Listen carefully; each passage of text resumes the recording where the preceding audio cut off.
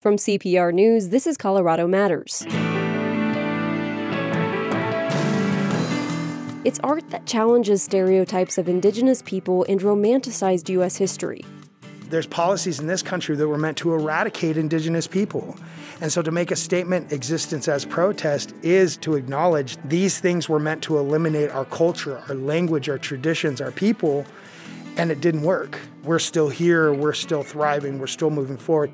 A conversation with artist Greg Deal as we walk through his Denver exhibition and talk about how he's breaking down those stereotypes in his art and what's giving him hope for visibility of Indigenous people in the United States. Then, a doctor in Trinidad, Colorado was among the first in the nation to regularly perform gender confirmation surgeries. A new book chronicles the history and generates discussion.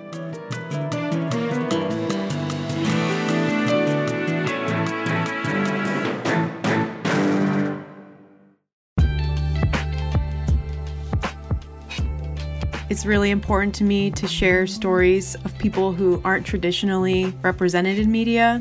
Haley Sanchez is on the CPR News Public Affairs team. I feel like some communities get forgotten really easily, and so my goal is to delve into communities whose stories are not being told in certain situations. Listen for the work of the Colorado Public Radio newsroom every day here on CPR News. This is Colorado Matters from CPR News and KRCC. I'm Avery Lill. Paintings line the History Colorado Center mezzanine in downtown Denver. At first glance, some of the images play into stereotypes of Indigenous people. There are black and white photos of folks in regalia, cartoons, and posters, but Greg Deal is drawing on those stereotypes to break them down. The title of the exhibition, Merciless Indian Savages, comes straight from a line in the Declaration of Independence. The inhabitants of our frontiers, the merciless Indian savages, whose known rule of warfare is an undistinguished destruction of all ages, sexes, and conditions. Greg Deal reading there. I met him at the exhibition. It was actually his first time seeing the display, even though it's been up since August. He lives in Peyton, Colorado, and because of the pandemic, there wasn't an opening celebration. So, who is Deal? I am a husband, a father, an artist, a disruptor. Been in Colorado for about 5.5 years now, and I'm a human that has Indigenous roots in the United States. He's also a member of the Pyramid Lake Paiute tribe. The first image in the exhibition, it sets the tone. It's based on a Fritz Scholder painting that's in the Smithsonian National Museum of the American Indian. Deal worked there after college. Like Scholder's painting, Deal's shows a man with feathers in his hair covered in the American flag. It's sort of a tough one for me because the idea of a Native person wrapped in American flag has elements of romanticism associated with it. And I don't particularly agree with those things. But the stiffness of the flag, the way that the flag is sort of draped, but there's no folds, there's no wrinkles. It looks very stiff and uncomfortable.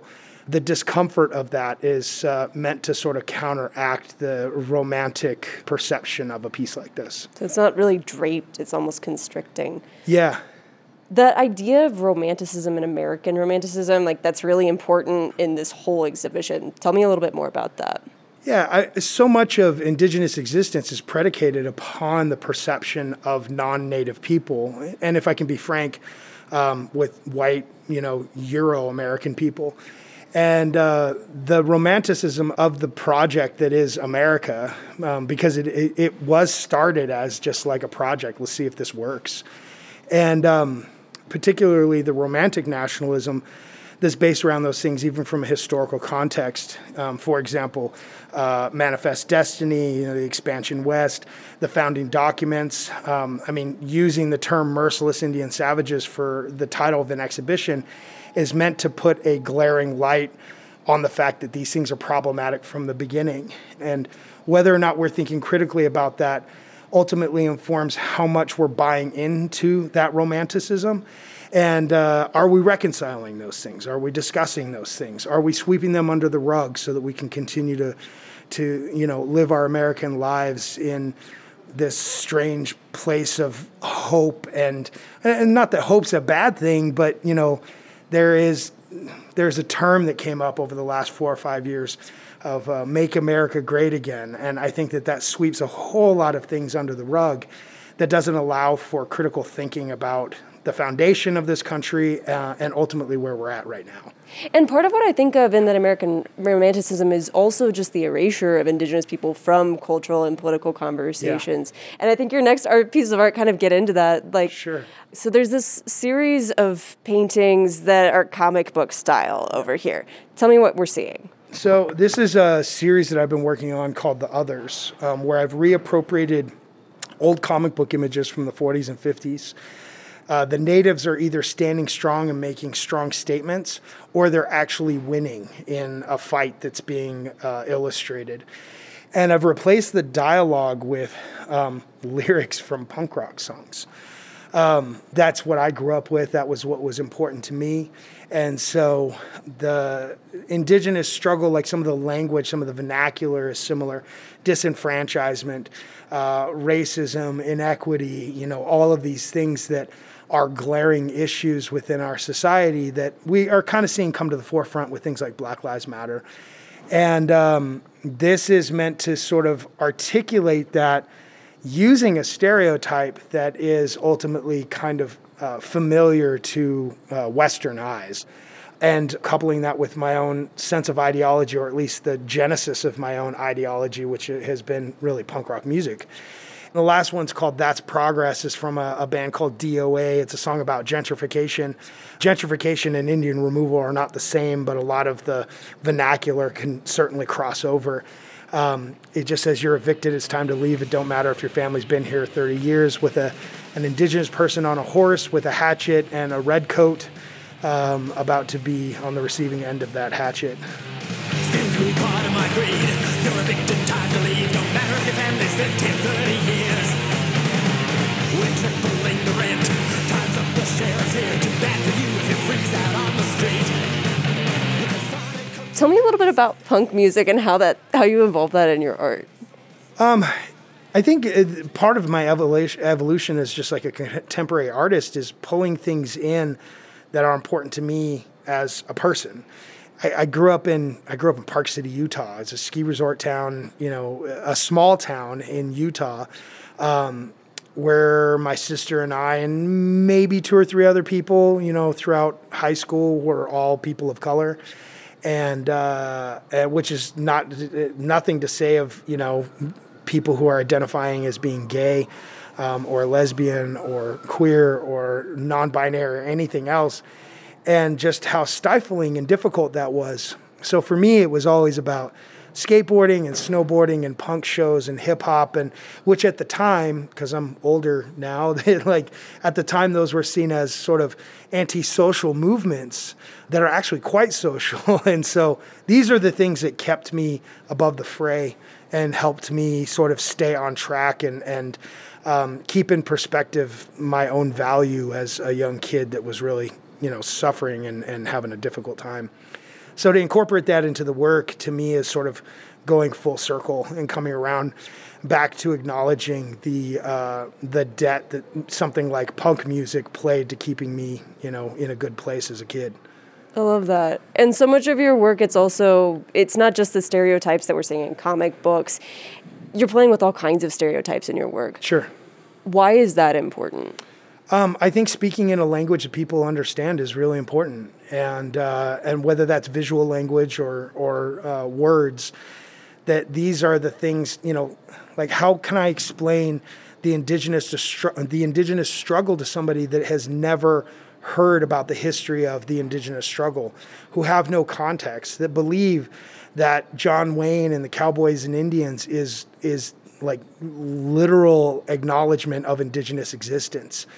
And these things are made up. How can I possibly have a discussion with somebody over the importance of our identity and the importance of the diversity of our identity, and that we even exist, or even that all these different things happened that have brought us to this point that really should be acknowledged, if they have no concept of what that even means, what that even looks like?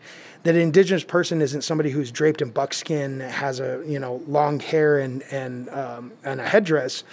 that can actually be a lot of things. And the intersection of sub-movements like punk rock and skateboarding and hip-hop and metal and like all these little things have meant a lot to a lot of indigenous kids that are just trying to survive and trying to get through these spaces that were really not made for them.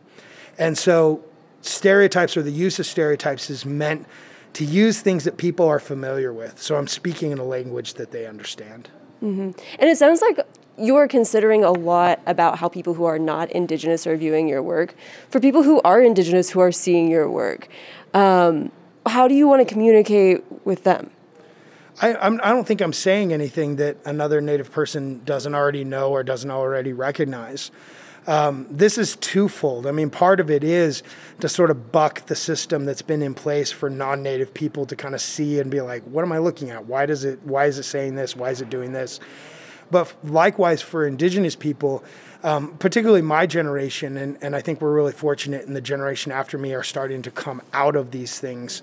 A lot of these things have defined our identities when we were kids, you know, that we're like watching Kevin Costner in Dances with Wolves and listening to Lakota language and connecting with that because there is no representation, because that's the only thing that we have to gravitate to. And it's why you have a kid that's Native that wears like a Cleveland Indians hat, because there's no representation. They're trying to connect with something.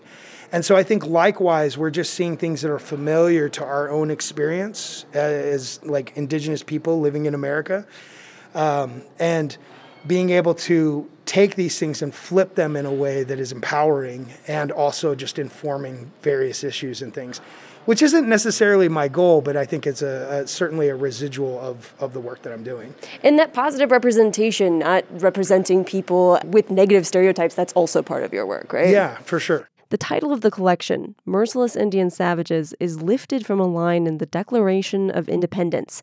Diehl's paintings challenge romanticism about American history and erasure of Indigenous people. I asked Diehl to show me a couple of his favorite paintings in the exhibit. He picked out one that he says stands out a bit from the rest of his work. Most of my stuff's been pretty polarizing up to this point, like very heavily defined. And I like this idea of creating something that is positive, that you can connect with it. You don't have to be Indigenous to connect with it, and I think that that's important. It's a poster-style acrylic painting in red and black. Basically, an Indigenous woman looking up. It's meant to be hopeful. It says rise above her head. She's wearing some fancy earrings, which for Native people, particularly Native women, that's an important set of representation. But it is meant to be a piece that anybody can connect with. Diehl said the image has spread beyond art galleries. I was able to do a mural of this on the Red Line building off of Arapahoe, and in a couple of other places as well. And I think that connection with it, in terms of being able to have something that's just simply has a positive message attached to it was new to me at the time. Then Diehl led me to a painting with really striking juxtaposition. A man from an old black and white photo stares out from the painting with a bright red lightning bolt across his face. He has a spray-painted yellow halo behind his head. I think what I originally called an Indian Bowie, I think is when I started. It's an image that I started in 2010. It just appeared in a couple of places, and I was having this discussion with my mom because we grew up with Bowie in the house. My mom was a big David Bowie fan, and some of his songs remind her of me when I was really little, and so I started sort of implementing, this sort of Ziggy Stardust lightning bolt over the face of a Native person, who's a Western Shoshone man, and it's this incredible sort of intersection of pop culture and pop culture. Those old black and white Native images is very much a part of popular culture in America, but adding in this popular culture aspect of David Bowie. And I think it's this sort of beautiful thing of taking something that's often considered as a relic and putting elements around him or on him that immediately put him into the present. And that the relic is not really relevant in this, that the past and the present and the future all share the same space. which is an indigenous concept. This idea that these timelines of old and new is very much a Western concept, that these things can actually all exist together and still exist together in relevance. Is this an Edward Curtis photo? I believe it is. Okay, because it's like it's the black and white photo that we associate with. Totally.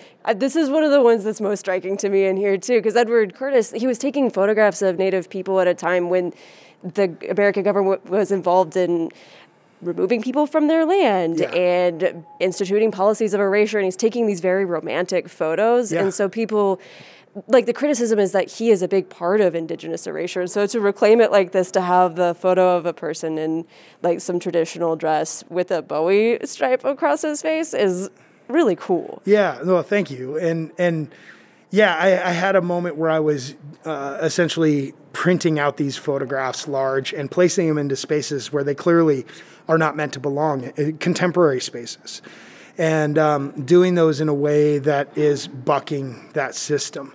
Edward Curtis, he famously went out and said that he wanted to capture images of them because they're a vanishing race.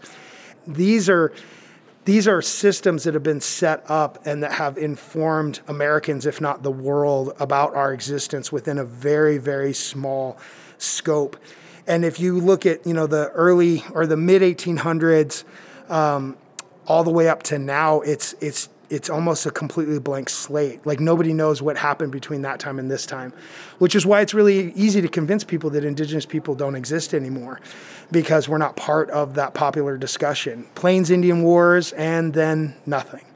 And there's a civil rights movement. There is movements against various things like mascots and erasure, and now we're starting to see land recognitions.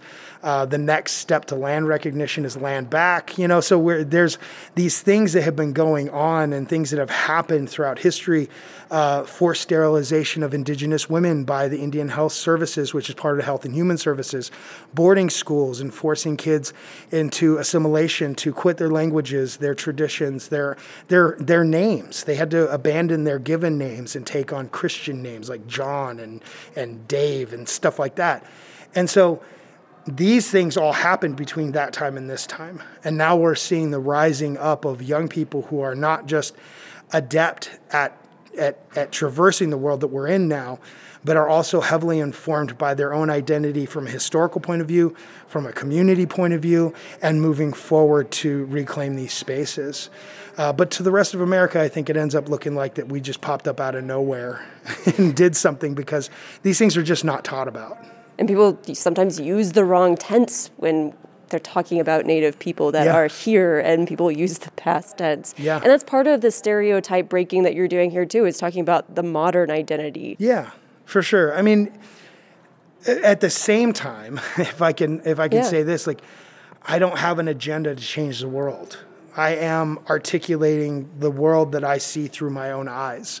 As a father of 5 children, and who are all members of our tribal community, but might not look the part that people would expect. Like, how am I going to look at identity through that? Like, how does stereotype affect them? I know how it affects me, but I'm wondering how it'll affect them.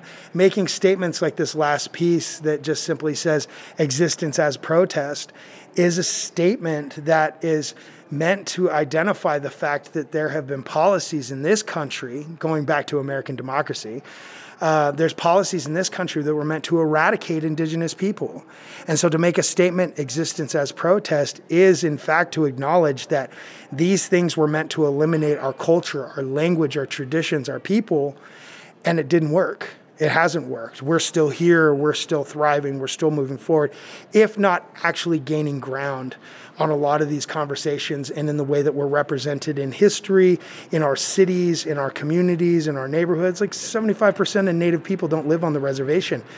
And Denver itself has, I think, 30 to 40,000 people living in the city that are Native, that identify as being Indigenous. Those are big numbers for a community like this. Are you making space for these people? Are you allowing these people to tell their own stories? What does representation look like?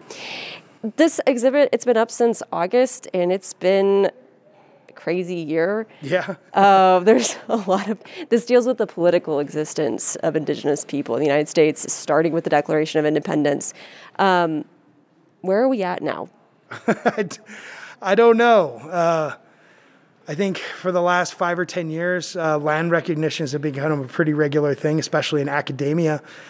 What's the next step? If you keep saying the same thing over and over again, it doesn't mean anything. I always encourage people to, donate to an organization that is enacting change. We have Deb Haaland, who is the Secretary of the Interior, and we have hope in those things, which is a weird place to be, because there's oftentimes not been a lot of hope in those places. I have hope, but I'm pretty cynical about a lot of this stuff. And I try not to be, but it's hard not to be. But then socially, we're talking, in the middle of Black Lives Matter, we're talking about a new term, Black Indigenous People of Color. We're being included in the conversation in places where oftentimes those conversations have been segmented out. And not through our doing, but just simply through the representation of those things. The American Indian movement were running at the same time as the Black Panther Party, coming off the heels of Martin Luther King and Malcolm X and all of the movements that were happening during the Civil Rights Movement, which is alongside Latinos and worker rights, which is alongside Asian rights and gay rights, and all of those things happen at the same time throughout the country. But they compartmentalize those things to make them look like they're not together. And there's conversations that have to be had as a result of that. I think for the first time, at least in my lifetime, we're seeing those conversations at the forefront, and people are trying to be more comfortable with the uncomfortable. And I think that that's exciting. My hope is it just keeps moving forward, it keeps going, and doesn't lose ground. Greg, I want to thank you so much for sharing your art with us. Yeah, thanks for having me. It's good talking to somebody in person. That's Greg Deal. He's an artist from Peyton, Colorado, and a member of the Pyramid Lake Paiute tribe. His exhibition, Merciless Indian Savages, is on display at the History Colorado Center in downtown Denver through July 18th. You can also find photos of the paintings we talked about at CPR.org. When we come back, a doctor in Trinidad, Colorado was among the first in the nation to regularly perform gender affirmation surgeries. A new book chronicles the history. I'm Avery Lill. This is Colorado Matters from CPR News. While journalism is retreating in many places across the country, CPR is putting more resources to work for you. Communities all over Colorado are in need of critical information, and your support ensures that trustworthy news remains freely available to Coloradans everywhere. As demand grows for CPR services, so does the need for additional resources. Your membership helps fund the important work ahead. A reliable way to give is monthly as an Evergreen member. Get started at CPR.org. About 50 years ago, the southern Colorado town of Trinidad was called the sex change capital of the world. It got that title because of a doctor named Stanley Biber, who performed some of the nation's first gender confirmation surgeries. Colorado journalist Martin Smith wrote a new biography of Biber called Going to Trinidad. It's provoked some controversy. Smith joins us today to talk about the book. Later, we'll hear from the surgeon who succeeded Biber in Trinidad and get her take. First, though, my conversation with author Martin Smith. Hi, Marty. Hi. Paint me a little character sketch of Dr. Biber. Who is this man, and how does he end up in Trinidad? He's just one of those larger-than-life people that you once in a while encounter in life. He's a former rabbinical student, concert pianist, in his teens and 20s, who ended up in Korea as a MASH surgeon. And while he was there, he was dealing with a lot of lower body injuries. And he had spent a lot of time perfecting his techniques for reconstructing urinary tracts and reproductive tracts, that sort of thing. And when he got out of the military, he was stationed at Fort Carson in Colorado Springs and found out the United Mine Workers were opening a clinic in Trinidad. And he signed on to be the general surgeon for Trinidad, and this is in the late 1950s. And he became the town's general surgeon. He delivered everybody's babies, he stitched up wounds, he was that sort of guy. And add on top of that, two other dimensions of his personality. One is that he was a bodybuilder. He aspired to be an Olympic weightlifter, and he was about 5'4". And, he just sort of looked round. He looked like a cannonball. So he had this sort of interesting physical presence. And the other aspect of it was that he wanted to be a cowboy. He liked Trinidad because it enabled him to sort of pursue the fantasies he'd had as a child to be a rancher. And he, in fact, by the end of his life, he was probably the largest landowner in Los Animas County. Wow. So how did he come to do his first gender confirmation surgery? In 1969, a social worker came into his office. It was somebody that he worked with on cleft palate cases in the county there. She would go out and find the children that needed surgery for their cleft palates, bring them to his attention, and he would do the surgery. And at the end of that meeting with that social worker, the social worker asked him a favor. She said, "Would you consider doing my surgery?" And, he's a sort of very self-confident former MASH surgeon. He says, "Sure, what do you got? I can do it." She says, "Well, I'm transsexual." And he says, "What's that?" It's not that he was unfamiliar with the concept. I mean, Christine Jorgensen had already transitioned and become a media sensation by that time. So he was aware of the idea of it, but he didn't know the surgical techniques. But to his credit, he committed to doing the surgery for the social worker. But then he started researching and went out and found some fairly rudimentary drawings that he got from a doctor at Johns Hopkins and took a look at them and said, "Yeah, I think I can do that." And so he proceeded, and that was the first one he did. And he did it without judgment, and he did it without, any sort of drama. He just it was surgery. It relieved someone's pain, and he did it. And word got around pretty quickly. And as far as the range of surgeries that he would perform, and this is somewhat for my own clarity here, do you know what types of surgeries he was performing? Generally, it breaks down into 2/3 and 1/3. 2/3 of the surgeries he was doing were male to female, and 1/3 approximately were female to male. Your book, it focuses on two people who had the surgery. Some people have criticized you for choosing those particular individuals, and we'll get into that.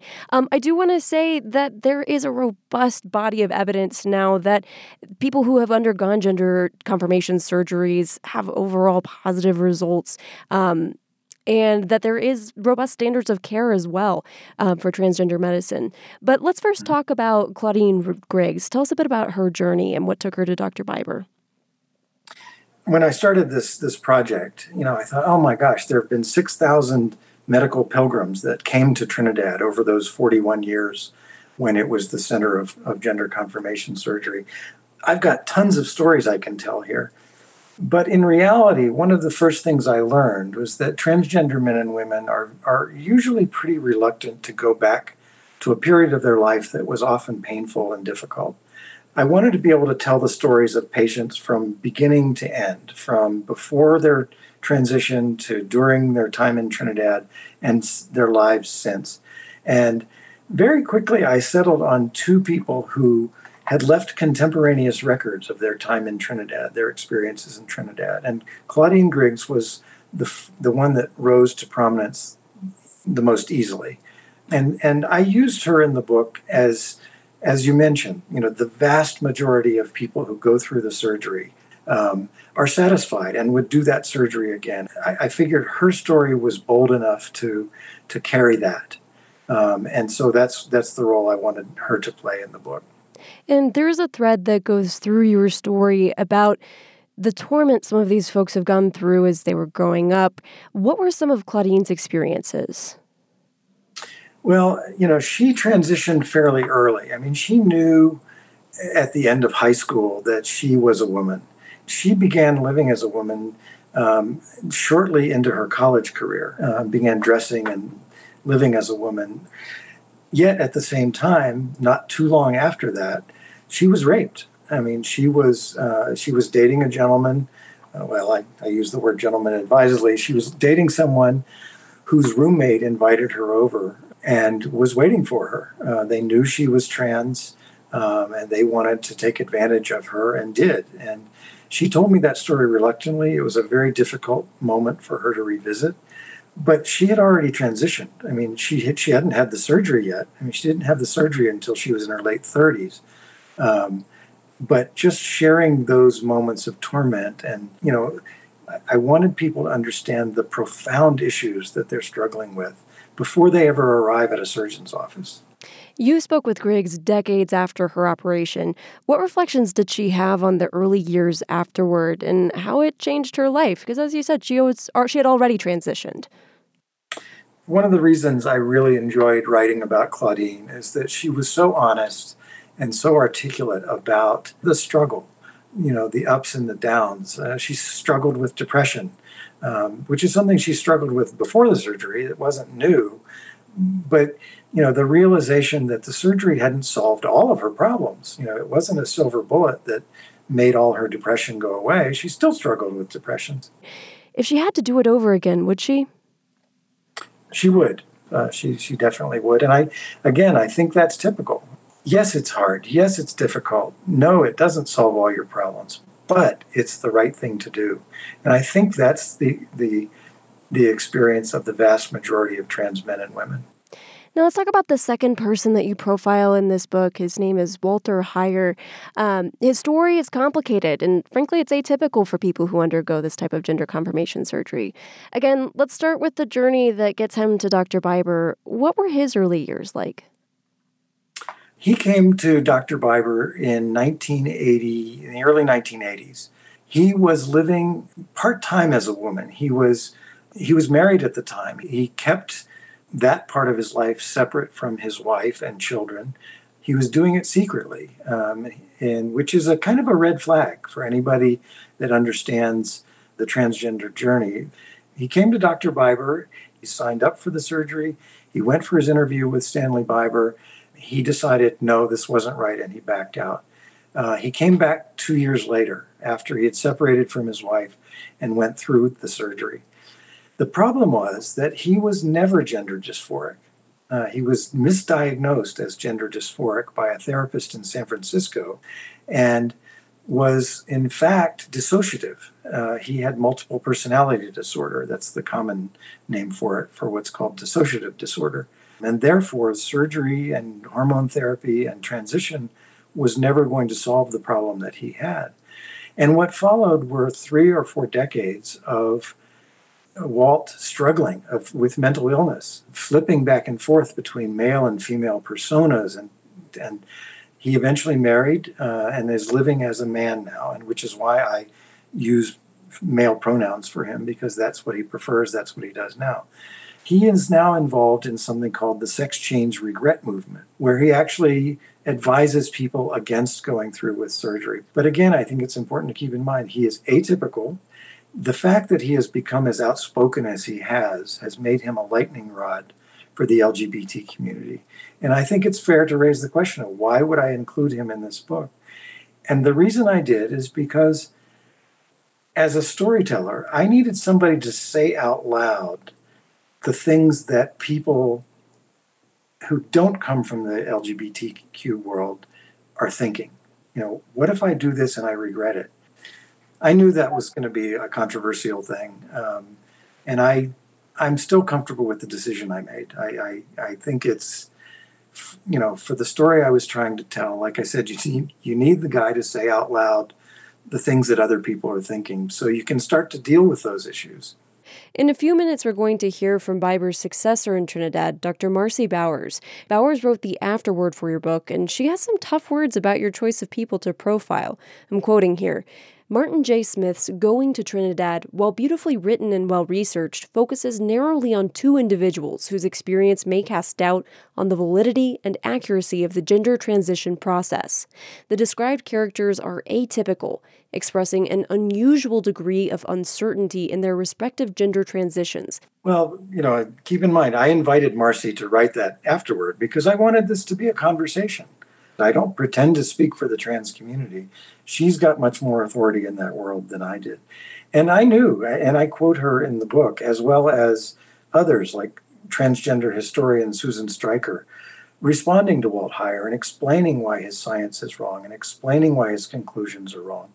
So I spent a lot of time, not just addressing the issues that Walt Heyer raised, but letting people who are far more credible than I am make those points. And that's how I invited Marcy Bowers to write her afterward. I encouraged it, and I'm supportive of that conversation because I want this book, if nothing else, to be a conversation starter. Well, Marty, I want to thank you so much for sharing your book with us. Oh, thank you for having me. Martin Smith wrote Going to Trinidad, a doctor, a Colorado town, and stories from an unlikely gender crossroads. He lives near Granby. Now let's hear from Biber's successor in Trinidad, Dr. Marcy Bowers. She's the first transgender person to perform gender confirmation surgery and now heads a medical practice in California. I asked her how she met Biber. I met him on May 25th, 2000, on the actual day that he was on the cover of the USA Today. And I think the headline was like small town doctor, whatever, sex change, da da da da. It was the USA Today. So I think those were the headlines. And how did you come to meet him on the day that they ran those? Well, I had some friends who worked in the patient counseling industry in Seattle, and they had described this legendary doctor working in this small town in Colorado, and how he'd taken care of thousands of patients, and that I need to meet him. At the time, of course, I wasn't performing surgery, but I was beginning to take care of a number of transgender patients because I too had gone through the process less than a couple of years earlier. Talk to me more about the people who came to you in the early 2000s, because even 20 years ago, transgender people faced more stigma. Can you give me a sense of what life was like for your patients before they came to Trinidad? It was in the last half of the 20th century, and when I started in 2003, it was really a lonely journey for the most part for transgender patients.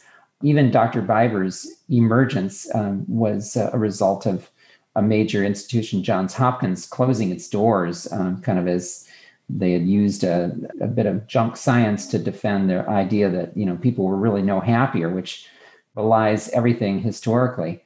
So as patients arrived, the stereotype was there was a Greyhound bus and a cloud of dust. Basically, Trinidad was not exactly on the main highway. It isn't someplace that people just stop. It certainly wasn't Broadway in New York City. And but for trans patients, it was really kind of the Nazareth of the movement. So let's talk a little bit about Martin Smith's book, Going to Trinidad. It focuses on two of Biber's patients, Claudine Griggs and Walt Heyer. Griggs told the author that she remained sad about her life before surgery and that she suffered from depression both before and after, but that she would choose surgery again. Heyer, though, returned to life as a man and founded a group called the Sex Change Regret Movement. You wrote an afterword to Smith's book and criticized him for choosing those people. Would you read a portion of that afterword for us?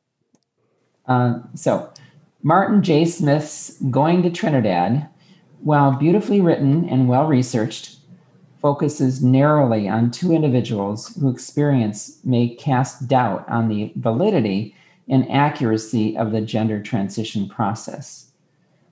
The described characters are atypical, expressing an unusual degree of uncertainty in their respective gender transitions compared to most who transition and the many who go to Trinidad. I think it really does capture a lot of my feelings because, if you go, let's go before people were having this opportunity to actually change gender during their one-act play called life. I grew up knowing very masculine women, effeminate men. They were kind of in a gender cage. Based on your biology at birth, you're put in these gender cages and you can never get out. And it's so hard because you go through a life of, being marginalized, being mistreated, being bullied in many cases. You take a woman like that and you give her testosterone and you allow her to live as a man and they just flourish. I mean, to be able to live an opposite life is just so joyful that there's no way people ever go back. That Walt Heyer is picked is really ironic because I've been debating Walt Heyer for 20 some years. It's the same old story, and there's not like there is a whole bunch of people like him. And furthermore, if you read his account in the book, you can see he's someone who was a transgender woman. He chooses to blame the medical establishment and his providers as misdiagnosing him. What's never talked about is the aspect of personal responsibility in making big life choices. And changing gender is a big life choice. So, that's the gist of my disappointment, is that the book could have captured a more typical and successful story. It is not an easy process, and so no one's ever making that claim, but that it is a joy-filled one for many people. I would say overall it's joy-filled. I mean, there is no question there is depression that can accompany this. There's a lot of discrimination. What I think is remarkable is that the regret rate isn't higher. So I wonder about your main concern. Is it that the effect Smith's book could have on someone who's considering surgery, that they might be discouraged? Or are you more concerned that Smith's book could give people outside the transgender community an inaccurate perception of transgender healthcare? I realize those concerns are not mutually exclusive. I don't think you're going to deter someone from making a decision to go through this, because it is just an unstoppable feeling. The drive to do this is just so profound, especially now that we're actually recognizing that, like everything else in nature, gender identity is punctuated by diversity. But the issue I really have, or the concern I have, is that this adds fuel to the people that think that there's some big rate of regret and that we're doing something that's so harmful and permanent to a person that they're disfigured by surgery, and like this is a big deal thing. There are already lots and lots of attempts in parts of the country to stop any kind of treatment for, let's say, adolescent children to be able to be treated. And it's very clear that these treatments are life-saving. There was a study done not long ago that showed that 42% of transgender adolescents had at one point attempted or considered suicide. It's profound. And we don't know how many we lose. And something that you've highlighted as we've been talking is just that things have been changing. Over the last couple of decades, as you've performed thousands of gender confirmation surgeries, how have things changed for people who come to you? Yes, well, that's right. And, again, Walt Heyer and Ms. Griggs had their surgery in the early 1990s, when you would probably say that the surgery was quite a bit more rudimentary than it is today. So besides the technical aspects and improvements in the surgery, there's been quite a social movement. But again, this just follows with what nature would really prescribe for the future, and that is that nowhere else in nature are choices defined by only two polar opposites, male and female. It just doesn't make sense that is how the world would function. And you talked earlier about the people sort of coming on the Greyhound bus in a cloud of dust. Do your patients have more support now from friends and family? Generally speaking, of course, everyone's situation is different. For sure. Today, people come with partners and fiancés and loved ones, and it's become not the lonely experience it used to be when I first started in Trinidad. Does that change your experience as a doctor when people come with that kind of support? Yeah, it gives me a lot of hope that people are going to do better afterwards. And, again, these kind of rudderless life histories like Mr. Heyer, you're just, I think you're less likely to see that today because people are anchored in personal support that they already have in place. So, I guess it's, I think generally, as difficult as it is sometimes, it is getting better. And we do know that there are difficulties, and the Human Rights Campaign reports a record number last year of fatal incidents against transgender or gender nonconforming people, 44 deaths and at least 21 fatalities so far this year already. Do you have a sense of why violence may be rising, or what people can do to stop it? Yeah, I've been unfortunately asked in certain court cases to comment on certain really, really horrific crimes that are committed against this population. And, it really makes me shudder. As far as we've come, it's still a world that doesn't understand. We have to explain to people what this is all about. And that's why even a book like Martin Smith's, it isn't the perfect book, perhaps. It does explain a very real story, and it shows the struggle that people engage in when they go through such a thing. Marcy, thank you so much for talking with me. Well, thank you. It's always great to be here. Dr. Marcy Bowers leads a medical practice in California where she performs gender confirmation surgeries. She also serves as president-elect of the World Professional Association for Transgender Health. We heard earlier from Colorado author Martin Smith, whose new book is Going to Trinidad, a doctor, a Colorado town, and stories from an unlikely gender crossroads.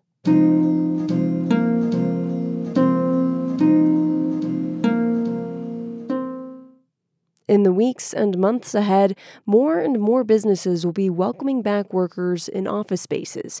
But how that comes together is still a big question. Some companies are considering hybrid models where employees continue to work part of their week at home. Others are looking at a full-time return to the office.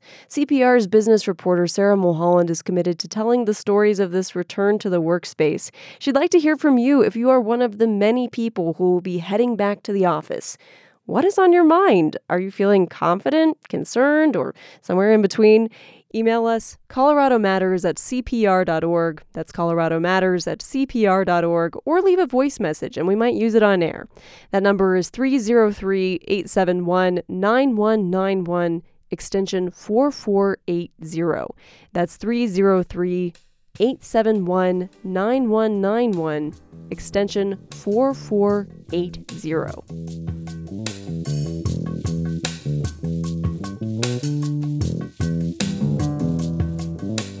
Thanks for joining us today, and to the Colorado Matters team. Carl Bielik, Allie Budner, Anthony Cotton, Andrea Dukakis, Michelle Fulcher, Matt Hers, Michael Hughes, Carla Jimenez, Pedro Lumbrano, Patrice Mondragon, Shane Rumsey, Ryan Warner. And I'm Avery Lill. This is Colorado Matters from CPR News and KRCC.